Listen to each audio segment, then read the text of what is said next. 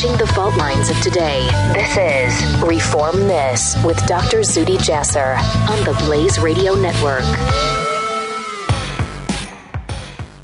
The experts at Web.com want to build your business a successful website for free, just like we did for these current Web.com customers. We've used and looked at other website designers, but there's nobody better than Web.com. Web.com can build your website in as little as 7 days free. Plus, we'll promote it on all the major search engines like Google, Yahoo, and Bing. If after 30 days you're happy, we'll continue to provide promotion, hosting, support, and maintenance, all for one low monthly fee. If not, cancel and pay nothing. If you're in business today and you don't have a web presence, you won't be taken seriously. Call right now and you'll also get a free .com or .net domain name for your new website powered by VeriSign, the world's leading domain name provider. Call 800-490-1099 or go to web.com/radio. That's 800-490-1099. No upfront charge for site build, after which ongoing fees apply. Rights to site are relinquished when canceled. Domain included during active service, after which fees apply. When I left you last, we were talking about Hillary's hypocrisy and sort of the commentary at the debate. There were many missed opportunities at the debate, I have to tell you. It wasn't just the miscue about Assad, but just a ton of missed opportunities. They were asked about energy. What a missed opportunity to segue energy issues into the need to connect our dependency on foreign oil to our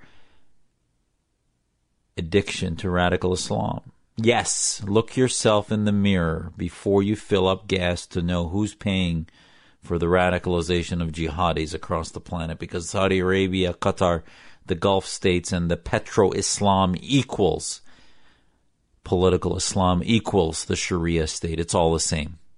Yes, they might be our allies operationally against ISIS, but they are the corporate Sharia states who don't like the viral grassroots Sharia states. So when presidential candidates who care about the free world are asked about energy and what they would do, it is important that we reinvigorate alternative energies. It is important that we build the pipeline from Canada and encourage domestic oil production,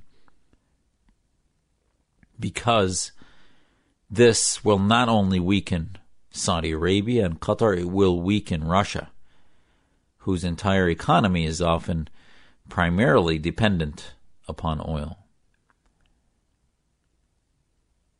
And make no doubt about it, at least ethically, we know that we aren't financing from our own checking accounts when we pay for gas. We aren't financing our own demise through radicalization and the Islamic State organizations. Other opportunities that were missed. Hillary talked about taking Mosul back, that would be the first thing that she'd do. Give me a break. Mosul? Seriously, why aren't you guys doing it now? What's preventing them? It is just amazing to me that discussions about Iraq, discussions about Syria, about the spread of ISIS and why it was able to become a massive, from a terror organization scale, state, because of the vacuum in Iraq, not only our removal of troops, but because of the Iran deal. The Iran deal was to appease Iran at any cost with pallets of cash in the billions, 1.7 billion, the bypassing of congressional approval for payoffs, the ransom for hostages, the turning the blind eye to genocides, plural, one against the Christians, the other is against Sunnis in Syria. The blind eye of their annexation of Iraq, the fact that our sons and daughters gave their lives for the liberation of Iraq and that we did not chaperone it, as we often do post-wars for generations, as we did in Germany and Korea, South Korea, Japan. But no, we're pulling out with nary a base. Idiocy. Complete idiocy to think that the Arab nations, after 2 generations of vicious, militant dictatorships, are going to be able to, on their own, without chaperoning, create democracies. It's not going to happen overnight, but it's possible. And Iraq, in the vacuum we left, with a 60% Shia population, allowed itself slowly to get into the orbit of Iran. And sure enough, ISIS floats into northern Iraq in order to get oil, money, and strength in order to go back and fight its enemies, both the moderate Free Syrian Army, the moderate arms at the time, which are hardly left anymore of the Free Syria Army, and the Assad regime. And the old Sunnis of Iraq, the Baathists, the old Baathists, just let them come in. What do they care? Their Iraqi nationalism was dying. Their Iraqi nationalism had been given over to Shia hegemony, to Shia Khomeinism, to Iranian nationalism. And that nationalism was Islamofascism, Islamopatriotism of the Islamic State of the Shia Khomeinists. They lost Iraq. Iraq is also dying. And there was that vacuum that was happening. So Hillary gave us a little lecture about taking Mosul back nonsense. And then she talked about caring about women and what she did in the 90s in China and others. Mr. Trump should have responded to her and said, why is it that your foundation and its projects on women, one called NoCeilings.org, seems to have a big empty space on the map in countries that are Muslim majority? Where's the work for women's rights in Qatar and Saudi Arabia? Where's the work for women's rights in Pakistan? A few little projects here and there, but most of them are in non-OIC leadership countries. And those are the Organization of Islamic Cooperation. Yeah, there's a lot of hypocrisy there, and those were missed opportunities in the debates. And then the time in which Mr. Trump mentioned that he was at odds with Governor Pence about Russia. Can we not have an interview, please, with these candidates just about Russia? What is their Russia policy? How much do we push them? How much do we not push them? When Mr. Trump wants us to believe that we can get far by being nicer to Mr. Putin and earning his respect and respecting him, he really believes an old KGB thug who wants to reinvigorate the Soviet Union and has demonstrated offensive military imperialism in the Ukraine and detests NATO is somehow going to respond to Mr. Trump's strength after he's spent his campaign talking about how soft and how admirable he is towards him? I don't think so.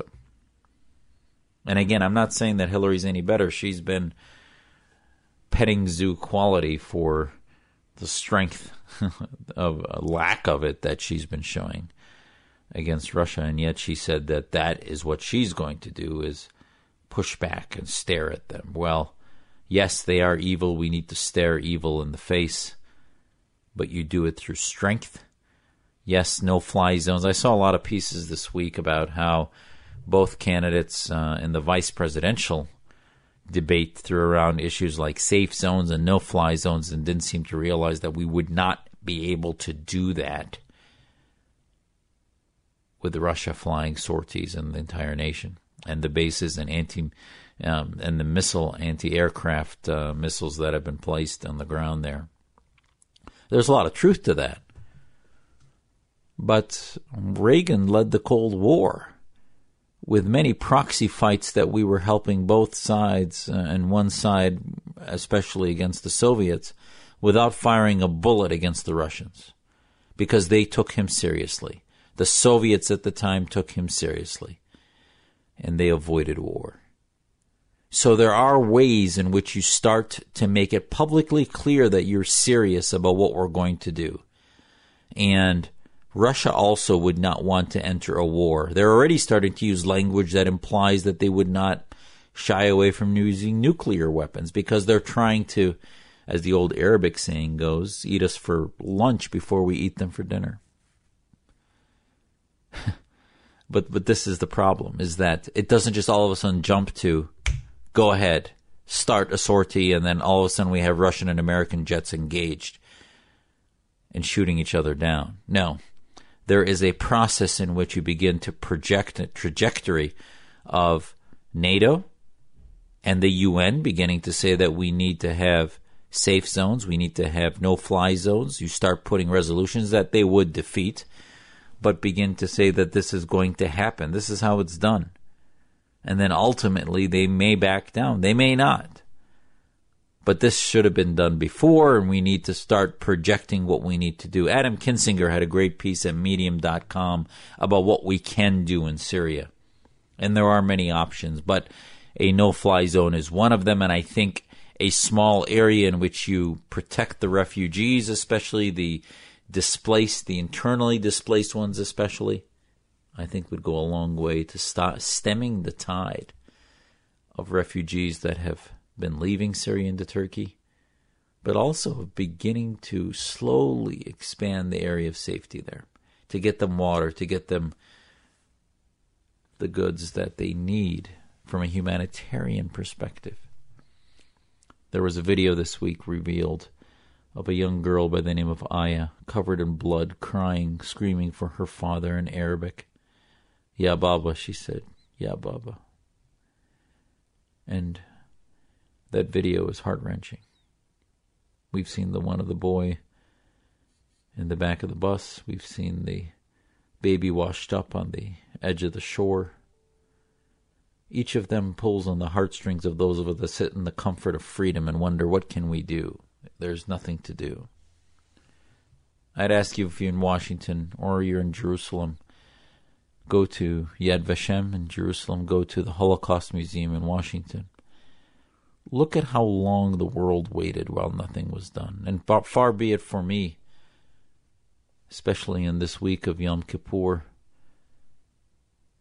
to make such a comparison to the horrific barbarism that led to the Holocaust. But a piece in Haaretz this week by a devout Jew made that comparison, that we have sat on our hands, and history will show that we did nothing. And what does never again mean? The leaders of the free world are horrifically embarrassing and will be an embarrassment and blight on humanity, these two candidates. Talking about locker room talk, talking about everything unrelated to policy. It took 27 minutes in this last debate for them to get to anything policy-wise, as we talked about banter, locker room conversations, sexual assault, emails, and other things that, yes, might be relevant in this political campaign. I'm not telling you that I haven't been involved in some of those conversations, but in perspective, really? This is what America's become? It's sad. There was a clip revealed about what Hillary told a Chicago Jewish organization about jihadists and how Jordan has no way possible that it could vet jihadists, and that ultimately many will get through. This is what she said privately to a Jewish organization. And yet publicly, she calls people afraid of jihadists getting through bigots and un-American. So this is the hypocrisy of the left.